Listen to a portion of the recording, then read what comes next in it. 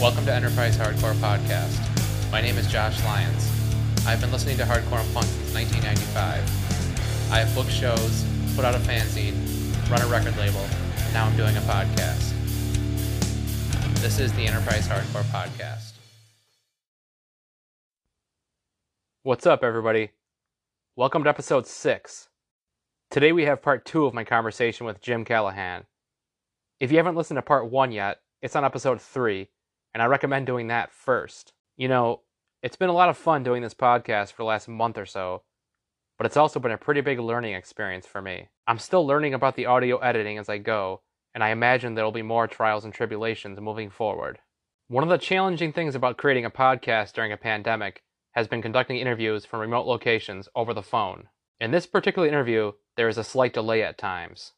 I did the best I could to edit it out, and it's only really noticeable towards the end of the interview. I can't wait to start doing these interviews in person soon.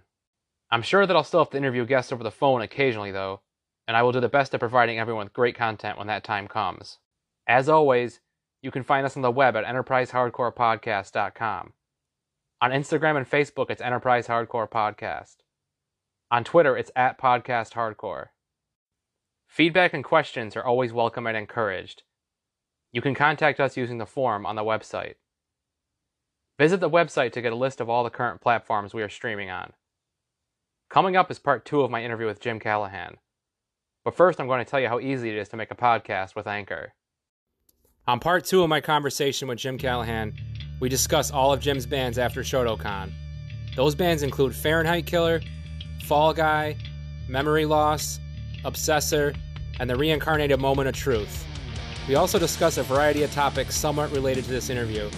I hope you enjoy our conversation, and make sure you stick around to check out the music from Jim's bands. But yeah, so I think around the same time you were doing Shotokan, I think Fahrenheit Killer you played in at the same time, and they were pretty short-lived from what I remember. But what do you remember from that band? Man, that was one of my favorite bands, and I wish we could have done more, but the timing was just wrong. That was me and Chris from Moment of Truth, Aaron Berto from Moment of Truth / Shotokan. This dude Travis Duke played bass, and Travis just dropped off the face of the planet. And if anybody knows where to get in touch with him, or if he's doing okay or whatever, reach out to me or reach out to Josh and have him reach out to me, because I really, really miss that dude. And then we, for a while, we had Andy Schmitz from Bughouse, and he's in a band called Charmer now. We had him singing, but that didn't, because he was a good buddy of ours, but that didn't work out in the end, and he wasn't writing with us, and he would just show up for shows and stuff, and it really wasn't what we wanted to have happen. But our music was a lot, I don't know, it was more technical, it was more driving, it was kind of, my opinion was that it was written to be instrumental, so we had to kind of cover all the bases, like it wasn't like there was never gonna be a sing-along. There was never, not that it doesn't have your kind of verse chorus bridge kind of structure to it, but we had to make sure that the instruments were filling in anything that a vocalist might do. So we really put a lot into like writing intertwining guitar lines, into making sure that the bass guitar and the kick drum didn't go boom on the exact same measure, so that it was a little more like, if we knew about music theory, then we probably would have written the songs out. But we spent a lot more time. It was one of the bands I spent the most time kind of thinking about song structure, and not just being like, yeah, that's a cool riff, oh, that's another cool riff, let's play them. It was like, no, it needs to fit, and this doesn't flow, and if one guitar is doing this, can this guitar do this line through until this change? It's just like, it was one of the first bands I was ever in that we only had basically 5.5 songs, because we spent so much time wanting to make sure that those were great songs. So then we eventually went on, and I knew that we were all going our separate ways. We didn't know where Travis was. Chris, Aaron, and I still wanted to record. We got our good buddy and longtime friend Aaron Nichols to play bass on it for us. Aaron currently lives in New York City, and he runs a great grindcore Nerve Alter. So if you're into bands like Water Torture and Stimulant and Wake and Defeatist and stuff like that, check out Nerve Alter Records. He's doing great stuff down there. To play bass on it, and we got our buddy, our old Rochester friend, who now lives in Oakland for a long time, Lyle Sprague, to sing on it. So, but Lyle had like one practice before we went in the studio, so he did his best. Kind of sticking with the timeline, and you had mentioned Andy Schmitz too. So, like I told you when we were kind of researching this interview, I kind of forgot you were in Bughouse. And obviously we won't go too deep into it because it doesn't really, it's not really a hardcore band. But they were an integral part of the Rochester scene, and I think you were telling me, personally, but tell everybody else like what you took away from the band and what you learned from being in that band. So Bughouse was kind of more of a new metal band, but with a Clutch influence instead of a crappy hip hop influence. We were kind of a new metal band. I got into the band because their longtime drummer hurt himself. They needed a fill in through the course of just whatever happened, had nothing to do with me. I ended up replacing the guy. I played in the band for about 2 years, hoping to make some money. They had a manager, a booking agent. They were drawing heavily around Rochester, but I came in, I basically joined when the band was going into hospice. So, but the big thing that I took away from it, a couple things happened. One is that the Ryan McDonald, the guitar player, was almost in Moment of Truth, but we were all going to community college together, and we went to look for him. We couldn't find him anywhere in the school. This was on like a Thursday or Friday. We ended up running into him on Monday, and we were like, "Oh, hey Ryan, how you doing, man? What's going on?" He's like, "Dude, I just jammed with these guys over the weekend, man. I got a killer new band going on. We're called Bughouse." So like, we're like, "Oh, we're gonna ask you to join More Than Truth." So it's kind of funny that years later I joined Bughouse. But the biggest takeaway I had from that was playing with their bass player, Toby Bailey, because Toby is hands down one of the best bass players that I've ever played with. He really, really kind of taught me how to sync up as a rhythm section, and it was great. It didn't matter what Andy was doing vocally or Ryan was doing with guitar. Like when it was one of the first times as a drummer that I was ever just like to the sound text, like, no, just give me bass. I just need like kick and snare and then bass guitar in my monitor. If I can hear the bass guitar, I can play the entire set without blinking. So it was a good time. It was fun. We had a lot of fun. It was really different for me to kind of dip my toes and do a different scene. Very rarely did I play a show where I ran, like an out of town show where I ran into anyone that I knew, which was kind of cool. It's kind of good to kind of spread your wings. You get stale if you live in an echo chamber. So I really liked all those guys. So I was like, oh yeah, like I'm friends with all those guys. I'll play in this band for a little while. Plus, like I said, when I joined, I thought I was a fill-in because I knew I wanted to they kind of had the ball rolling at the time, or at least it seemed like they had the ball rolling. Like I said, a booking agent, a manager, that kind of stuff. And I didn't want my friends' band to not be able to keep that ball rolling. The same thing happened years later with a local punk kind of balls out rock and roll band called the UV Rays. My one of my best friends was the drummer in that band, and he couldn't play some shows that they were supposed to do going out with Gangrene. So I learned their set and went out and did a fill-in stint because I was like, oh man, you guys got a couple dates out there with, like obviously they're a nostalgia act in the hardcore scene, but I was like, yeah, you guys got a couple shows with Gangrene. Like, I don't want your band to not benefit, so I'll go play. It was kind of fun to do that and to be the fill-in guy. It was kind of interesting to know that like when the show was over, I just walked away. There was nothing else. So. It's interesting. I never knew you played. And then I do know you played at least one show with another local punk band, and we all ended up playing the first ever all ages show. The one show I did with. Do you remember playing? Danny Down and the Syndromes? Yeah. Yeah, exactly. It was the Lunatics were headlining, which we left before they even played. And then my band, which was the Scabortians, it turned into, we were called Running Through the Blood for that show, and that was our one and only show with that lineup. And actually Pat Murphy and Lyle ended up, because they were, I don't know if Pat was still underage at the time. He probably was, because in '97, they wanted to get in like without having to pay, so we just said they were in the band. So they literally stood on stage with us the entire set. So we had 3 singers that night. But that was a fun show. And then, a few years later, as you referenced earlier, we started being able to do more all ages stuff with the Bug Jar, and that's obviously a great local venue if anybody's not familiar with, or if anybody from out of town's listening. So towards the end of Bughouse, you reunited with Pat from Moment of Truth and formed Fall Guy. How was that experience? And I'm pretty sure you guys played the only Erupt show in early 2003 too, with another piece of trivia there. Fall Guy was a lot of fun because we were removed enough from the scene that we didn't care what anybody really thought of what we were doing. We were just doing it for fun. Not that I, am particularly concerned now, but I am trying to be a little more proactive. And with the current Moment of Truth stuff, we are. But that band was literally just like, some people get together with their buddies and, do fantasy football, or they're in a dart league, or, whatever, you go play disc golf or ride bicycles or something. We had a band. So it was a lot of fun to see my friends every week.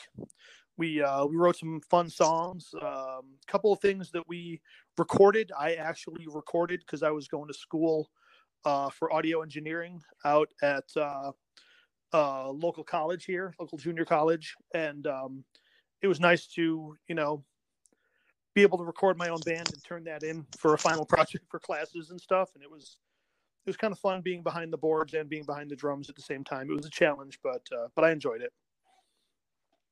And then I moved out to California, and that band carried on in a couple of different configurations that, outside of Pat being in it, I really couldn't tell you a whole lot about it. One of the best musical days of my life happened when I was in that band. The Roots were playing out at RIT, their spring student festival or whatever it was. And, if you're a fan of music and you don't like the Roots, you need to kind of reconsider your fandom, because the hands down one of the best live bands I've ever seen. And I worked in clubs and I toured, and I've seen thousands and thousands and thousands of bands play. Maybe not that many, but definitely thousands of bands play. And the Roots are hands down one of the best bands I've ever seen. So Fall Guy plays, we play a show. I just remember that. So we played that show, and we actually played we played two cover songs, and we played both those songs twice during that. Played them last. And there's a reason that I'll get to after this. And then I went out and saw the Roots play, and then I left there and drove to the aforementioned Bug Jar because it was like their 13th anniversary or something fun like that. So they were having like a Sweet 13 party, and our buddy and longtime scenester and great drummer Rob Filardo, his old band The Veins, were putting on the show that they were having at the Bug Jar was a Black Sabbath tribute. So we had always done the song St. Vitus Dance in our set, so we were kind of one of the first bands asked to play. So we knew St. Vitus Dance, we learned NIB, and oh my God, and Wheels of Confusion, I think. And so I play a show with Fall Guy. We played those Black Sabbath songs a couple of times. At that show, I drive out to RIT. I see the Roots play. I leave there. I drive to the Bug Jar. I walk in just as the Veins are playing their last song, and Fall Guy was up next. So I walk in. Wow. One of the guys in my band's hand me a set of sticks, and we go right up on stage and play again. It was I was so pumped up on just having watched Questlove play for 90 minutes. It was amazing. It was an amazing day. My wife's also a big, kind of R&B and hip hop head too. And the Roots were playing the New York State Fair, and, they were playing one of the big free concerts, and we took our oldest son, and I was kind of like, he's going to pay attention because he's good like that, and, I've taken him we've introduced all the boys to a lot of different music and theater and just lots and lots, like everything out there. We try to show them if we can. And I was like, oh, I love these guys. I hope he loves them too. And, oh my God, he had such a smile on his face, and he was dancing and just just so good, so good. But I don't want to get too far away from hardcore because I could talk about that's incredible. I could do a hip hop podcast sometime too.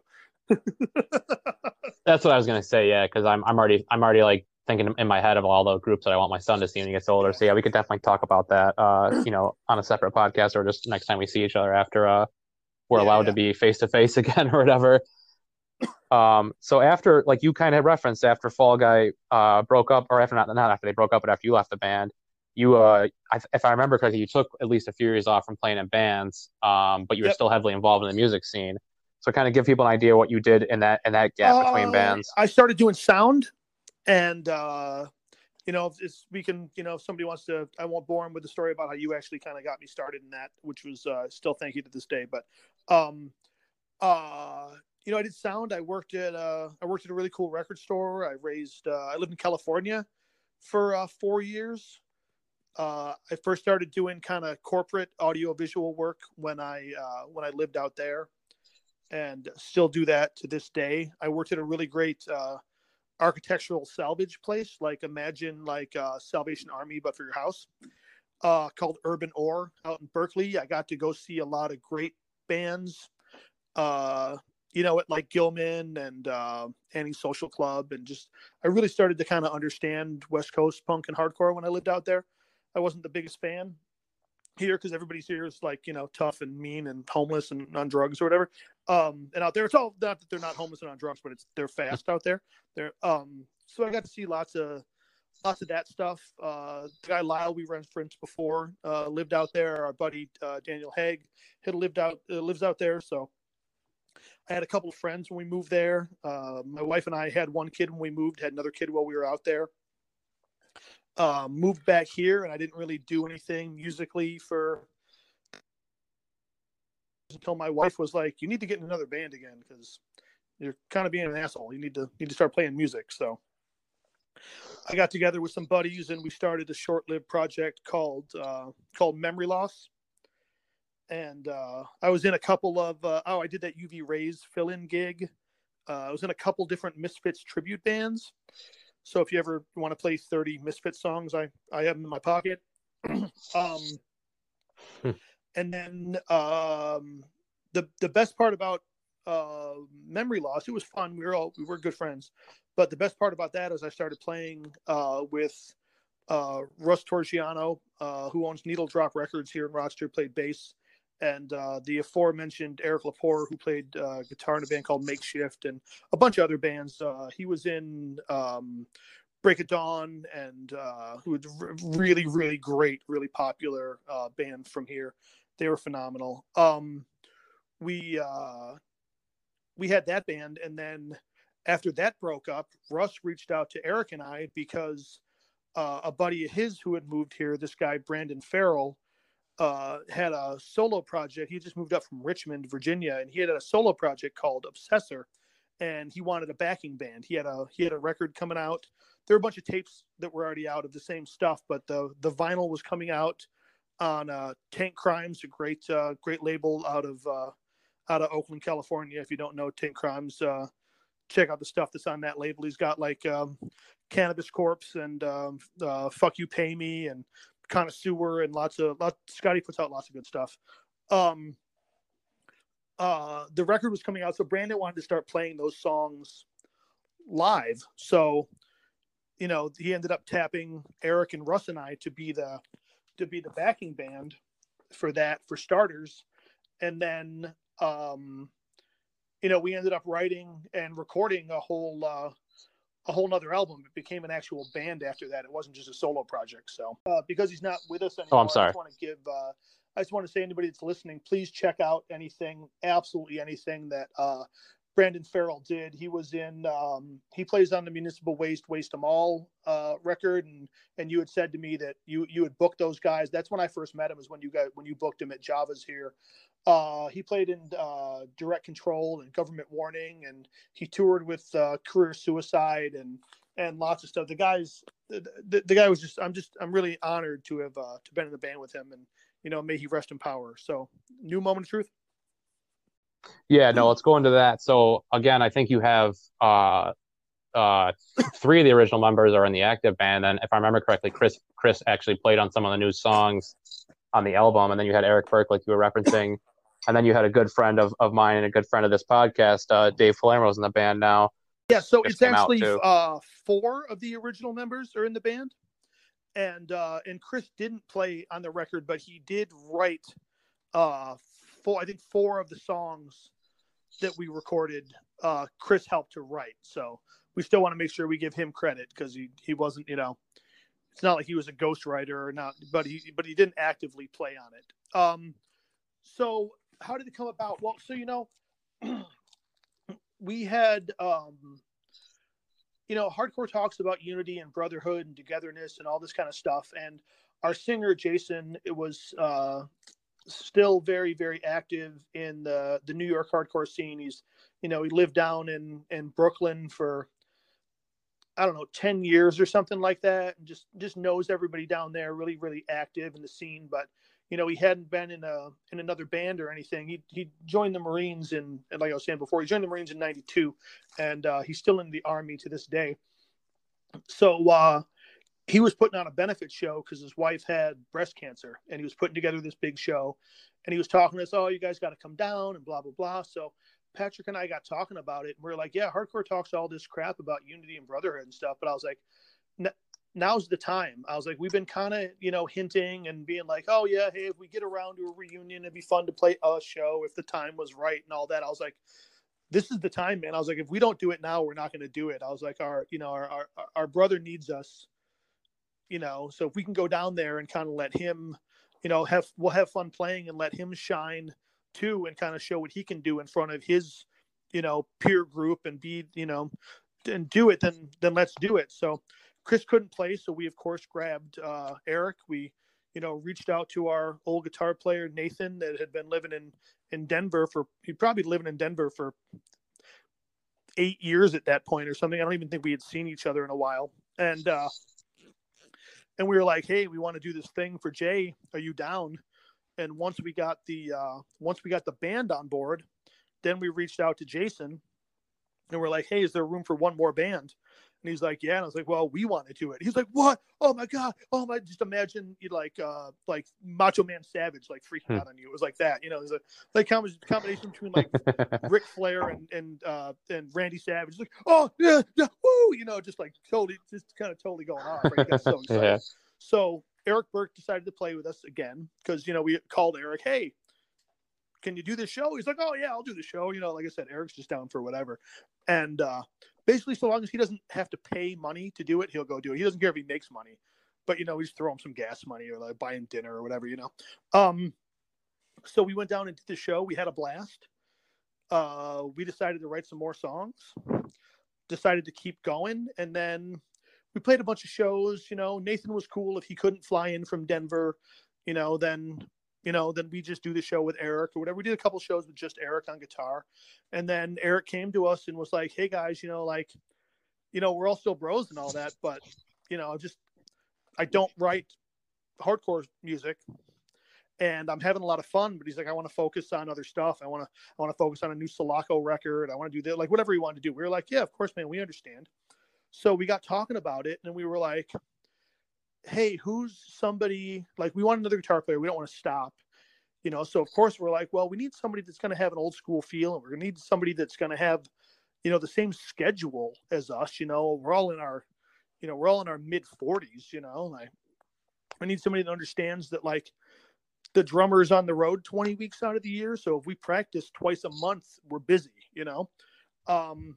and we got talking about it and, David kind of reached out to us a little bit about jamming after he had left Borrowed Time.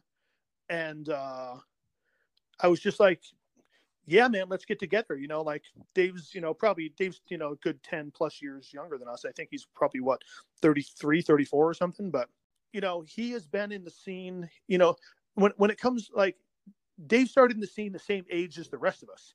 He was like 15, 16 when he started going to shows or something, so like, just because he was only in his early 30s doesn't mean he hasn't put the time in, if you know what I'm saying. And we wanted somebody with that same kind of old school experience. And we got together and jammed and, we'd known each other. I've known Dave since he was probably, 18 or something like that. And we got together and jammed and he learned the songs real quick and he showed up with new riffs. Some of those riffs appear on the new album. The songs Knuckle Up and Respect Thy Neighbor are direct stuff that started out with riffs that Dave came to us with. And Yeah, it's just been a great fit, and plus our thing too, because he's so excited and so motivated and so great. One of the things that Patrick and I told him was like, we don't want to contain your energy. So if you want to do other bands, go ahead and do whatever it is that you want to do, man. The only thing that we ask is that when it's time to do Moment of Truth, you're doing Moment of Truth. Like, I'd be a hypocrite if I said only be in one band. When I was, like we talked about earlier, when I was, in my mid-20s, I was in as many bands as I could be at once.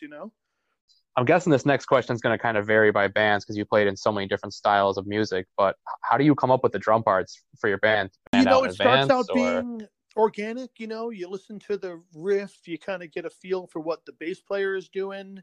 Is your bass player just doubling up the guitar player, just thickening up the guitar parts, or you're going to write an actual bass line? You kind of discuss what kind of feel that you want. Not every slow part needs a slow beat. Not every fast part needs a fast beat. You know what I mean? Like, and then what I do is I kind of just play what feels right. You kind of gauge the reaction of the guys in the room. And then my thing is like, once you get a song stuck in your head, you get those riffs stuck in your head, you start thinking, then I start to think about it a little bit more. Oh, what kind of fill would work? Should I pull this back? Should I push this forward? Like, am I dragging? Am I rushing? Like, what's going on here? Is this the feel that we want? And and you got to know each other's personalities as well as what kind of musical style you're going for. And then I just kind of let it ruminate, and then I just start to practice stuff. And that's why it's called practice. Like, I don't usually feel the need to make the set, unless we're getting ready for a show or to record. I don't really feel the need to get the set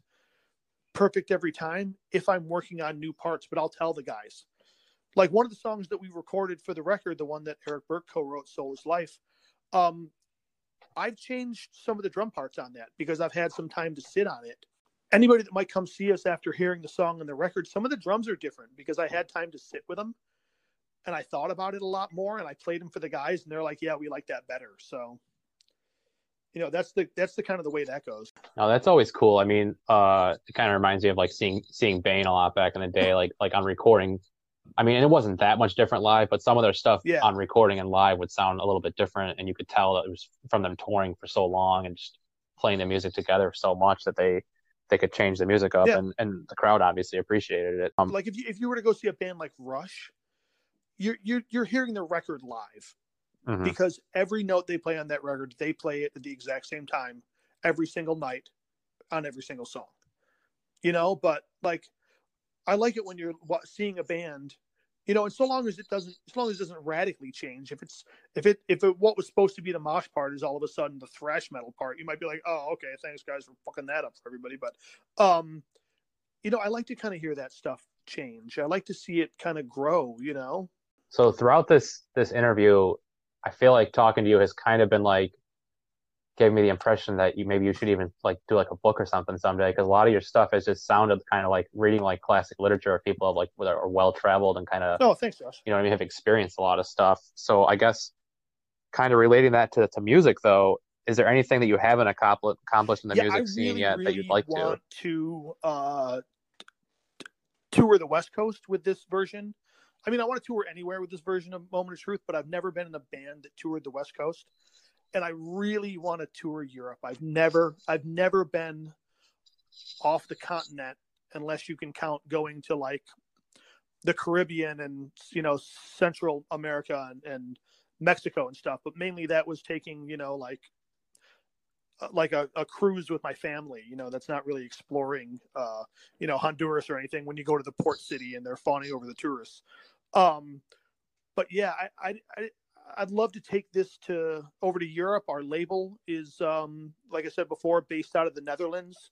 So, it's probably not going to be as difficult as it may have been for a bunch of older guys to kind of get on a European tour if we want to, especially if we can hook up with a European band that's on the same label. I'm not expecting, Tim to throw, that's the guy from our label, not expecting him to throw us any money or anything, but if once this coronavirus stuff kind of clears up and people can get out and be social again, I would really like to take this to Europe, as much just to see the old world, as to be able to play for a European audience. I just think it would be fun. That's probably the one thing that I'd really like to do.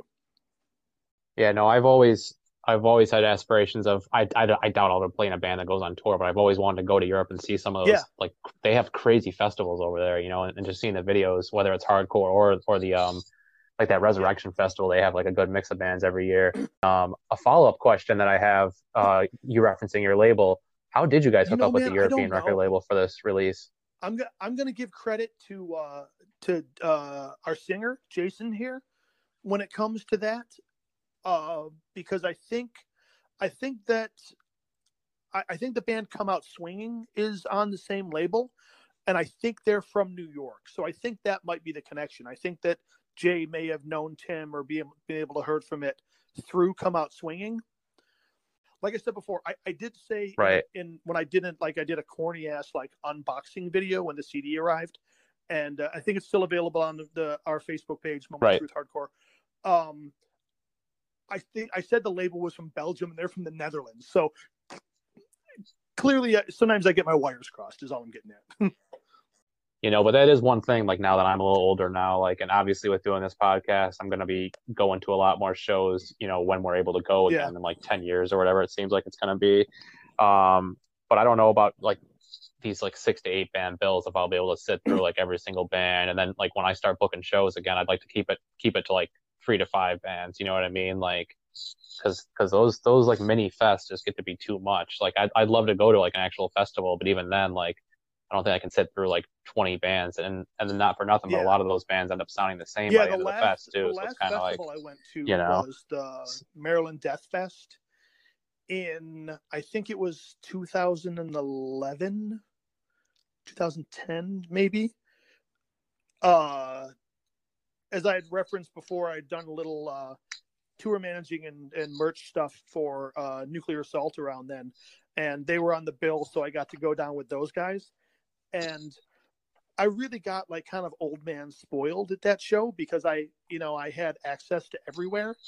So I got really, I'm going to come across like such a priss, but I didn't have to wait in line to get in. I didn't have to, my wristband and my badge got me through everywhere. I was able to watch like 5 minutes of a band and be like, oh, okay, I get what they're doing, and then go do something else. I didn't have to like budget my time or any of this kind of stuff. Like, oh no, I'll skip these guys tonight. I've seen them before, So that was the last like festival I was at. But I'm really turning into the guy that unless my friends are playing first or second, if there's 8 bands on the bill, I'm showing up by the time the third or fourth band has gone on. Like I'm showing up when the third band is going on. Yeah. And I'm actually making my way into the club by the time the 5th band is playing. Yeah, the last 4 or 5 years. I mean, I think I've gone to like 2 or 3 shows per year for like the last 5 years, but like pretty much all of them I've gone to, I've gotten there the same way, like when the second or third band was playing. And one time when it almost bit me in the ass because Terror played here with Knocked Loose like 2 years ago, right around the corner from my. Oh, I didn't even see you there. That's crazy. Well, I mean, there's a lot of people there. But that's like right around the corner from my house, and my son had just been born like 2 weeks before, so I timed it out in my head. I was like, if I get here at this time, I'll miss the first 2 bands. I can just go up front and watch like a couple of the newer bands, and then Terror will just be setting up, But of course, I got there when the first band was just getting ready to play. But I mean, honestly, I was kind of lucky because I don't know if you remember that show, but it was like basically sold out. Like they were like squeezing people. And they had no idea how to deal with online ticket sales. They were trying to make you get into 2 separate lines. It was like they were trying to make, it felt like they were trying to make like unders getting one line, overs getting another line. But like I was there with my oldest son, so it was like, well, I have physical tickets. We're not getting in 2 separate lines, like. And by the time you finally got in, and then when I was trying to go in, they didn't have like wristbands or anything, and I was just like, I don't care. I mean, like you said, it was a couple of years ago, so maybe I was 45, 44 or something that was going on. I was like, I don't care. I'm here with my kid. I'm not getting sloshed tonight. You know what I mean? Like I got precious cargo. I got to get home. Like I'm here to enjoy some hardcore. I don't need a wristband. Well, you're over 21. You need a wristband. I was like, no, I don't. Like put X's on my hands. Like I don't care. Like I'll show the bartender my ID every time. Like it doesn't matter to me. Like what are you doing? So we stood outside and listened to 2 bands play while we waited in like an 8-person line because they couldn't figure out how to let people in. And I'm like, I have hard tickets. I was like, I'm not trying to show you my phone. You're not trying to find my name on a list. It's raining. Like, can we just come in? And they're like, well, you got to. I was like, I was like, if it wasn't terror, I'd leave. Now, we were talking earlier about how you and I listen to a pretty wide variety of music, and obviously I think you listen to even more of a wide range than I do. But if you could have like a dream show of like 4 to 6 bands. 4 to 6, you said? We're talking any genre, not a dream hardcore show? It doesn't have to be hardcore. It could be any era. It would be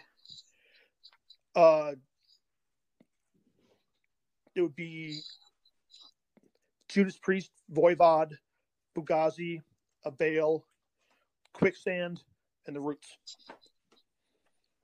Yeah, I'll have to come up with my list because I plan on asking people this question in a bunch of interviews, and I'm kind of nervous that somebody might ask me, and I don't know if I could think of it off the top of my head like you just did, because you did it pretty quickly.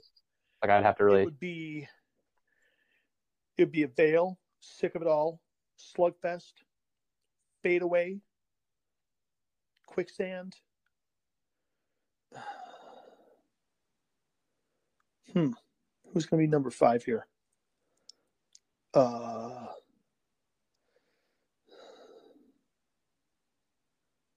don't want to put another Scott Vogel band on there. Oh, face value. I was going to say Vogel's going to be exhausted. What's that? Yeah, Face Value. You were saying what a good frontman Urba is. I've actually never seen Face Value, but I've seen him. You see, like H100, playing a bunch of other bands, and he's definitely interesting. Yeah,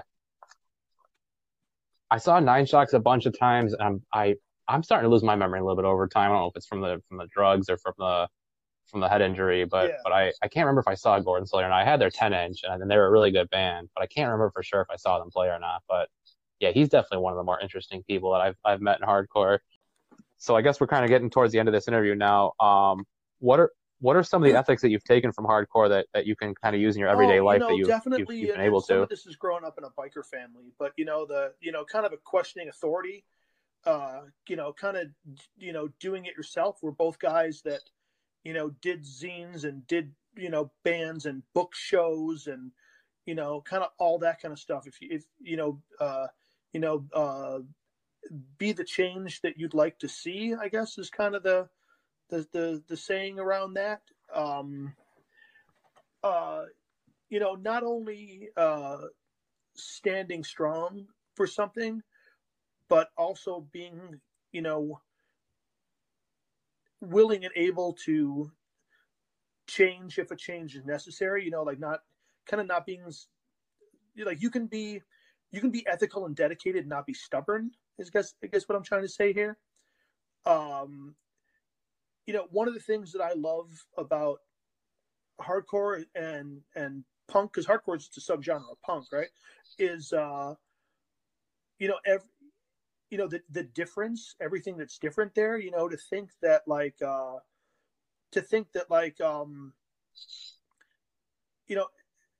Agnostic Front and Burn and Quicksand all came out of the New York hardcore scene, but that's all kind of different stuff.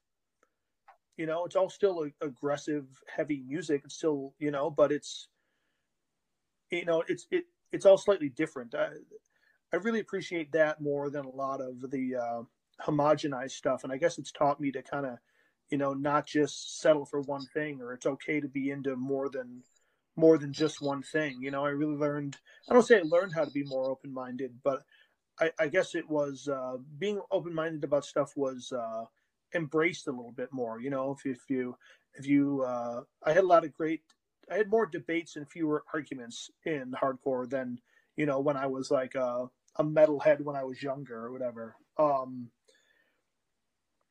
seen a lot of friends go on to do a lot of great stuff out of the hardcore scene. I mentioned my old singer Greg before owns this MMA gym, and Dave has his own drywalling business, and our guitar player Nathan, he does like instrument repair. He fixes like school band instruments. Like if you got a clarinet or a tuba or something that the valves are stuck, man, he's gonna fix it for you, you know. So like, kind of being able to, you know, from booking your own shows and writing your own music and putting out your own records and all that, you can start your own business, you know, and you can still be successful. And you know, you don't have to bow down if you don't want to. There are options out there, you know.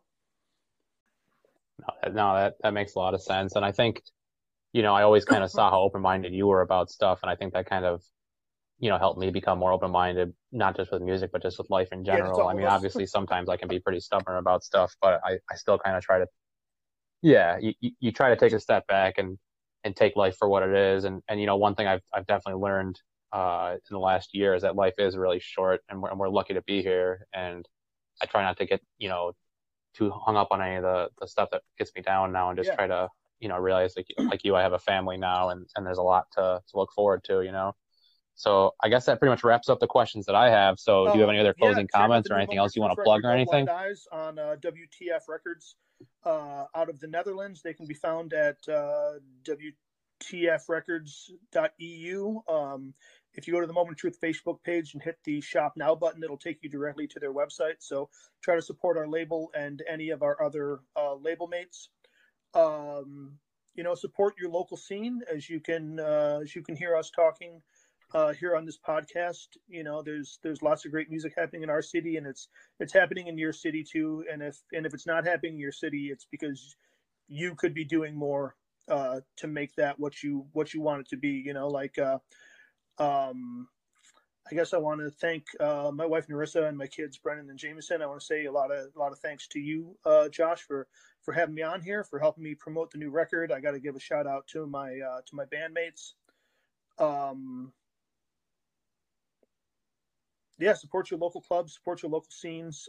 You know, your independent record stores here locally. It's Record Archive, Bop Shop, Needle Drop. Lots of good stuff. Support your local distros. Bands make more money on merch if you buy it directly from them. So if you love a band, try to take care of them that way. Stay healthy, and don't be a sucker. You know, there's probably no better way to end an interview than by saying "Don't be a sucker." So that wraps up my conversations with Jim Callahan. I hope you enjoyed them, and I really want to thank Jim for doing the interviews with me. Now we're going to hear a few songs from some of Jim's bands. First up is a couple tracks by the band Fahrenheit Killer. On this recording you had Lyle Sprague on vocals, Aaron Berto on guitar, Aaron Nichols on bass, and Jim Callahan on drums. Lyle and both the Aarons were in the band at Death Between Seasons at one point or another. If you've never heard that band before, I highly recommend checking out their Bandcamp. They're one of my favorite Rochester bands. Anyway, these two Fahrenheit Killer songs are called Aaron Berto and Jim Callahan.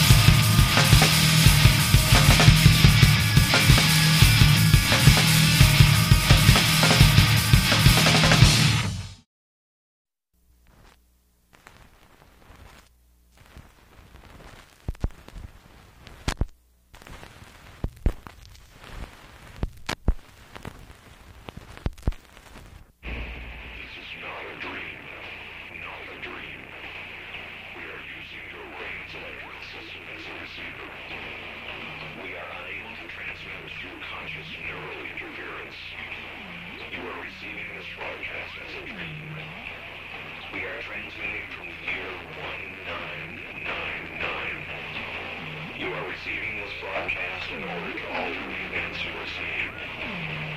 Our technology has now developed transmitters strong enough to reach your conscious state of awareness. But this is not a dream. You are seeing what is actually occurring. This is a causality violation.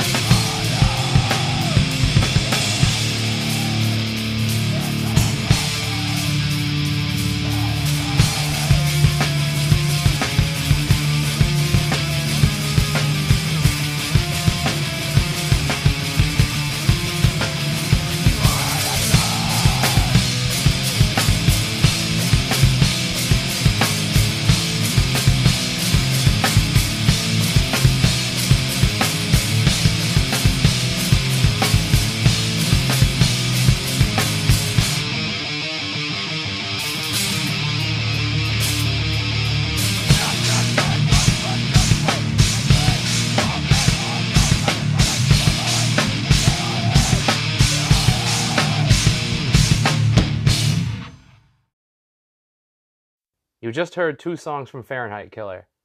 Up next is 2 tracks from the band Obsessor. Obsessor featured the late Brandon Farrell, Eric Lepore, Russ Torrigiano, and Jim Callahan. The 2 songs are called Path to Violence and Soul Repossession.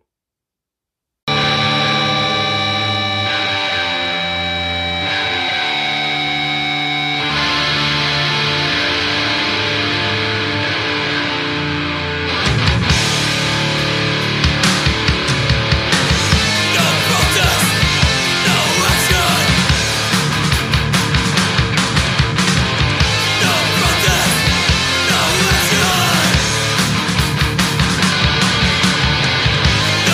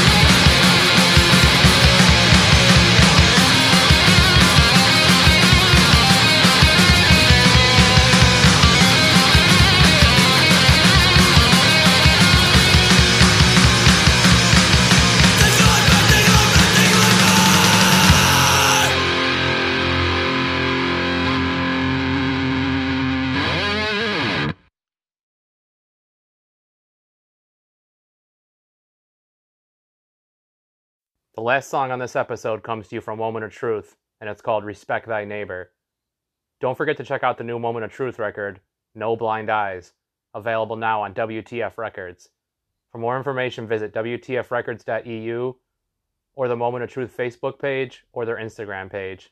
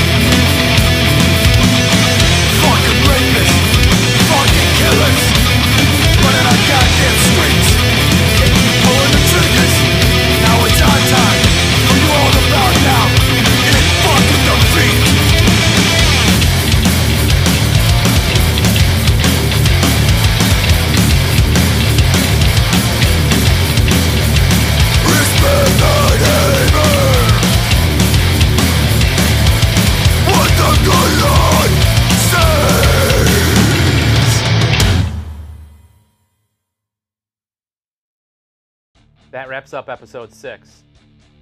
Episode 7 will feature a conversation with Rochester hardcore historian Greg Benoit.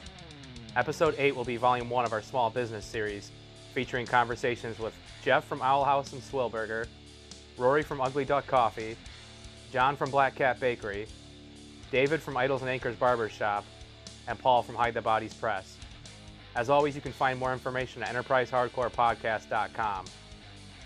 I'd like to give a special thanks to Jim for doing the interview, Rob for all your help with the podcast, and to my family for your never-ending support. See everyone real soon, and stay safe.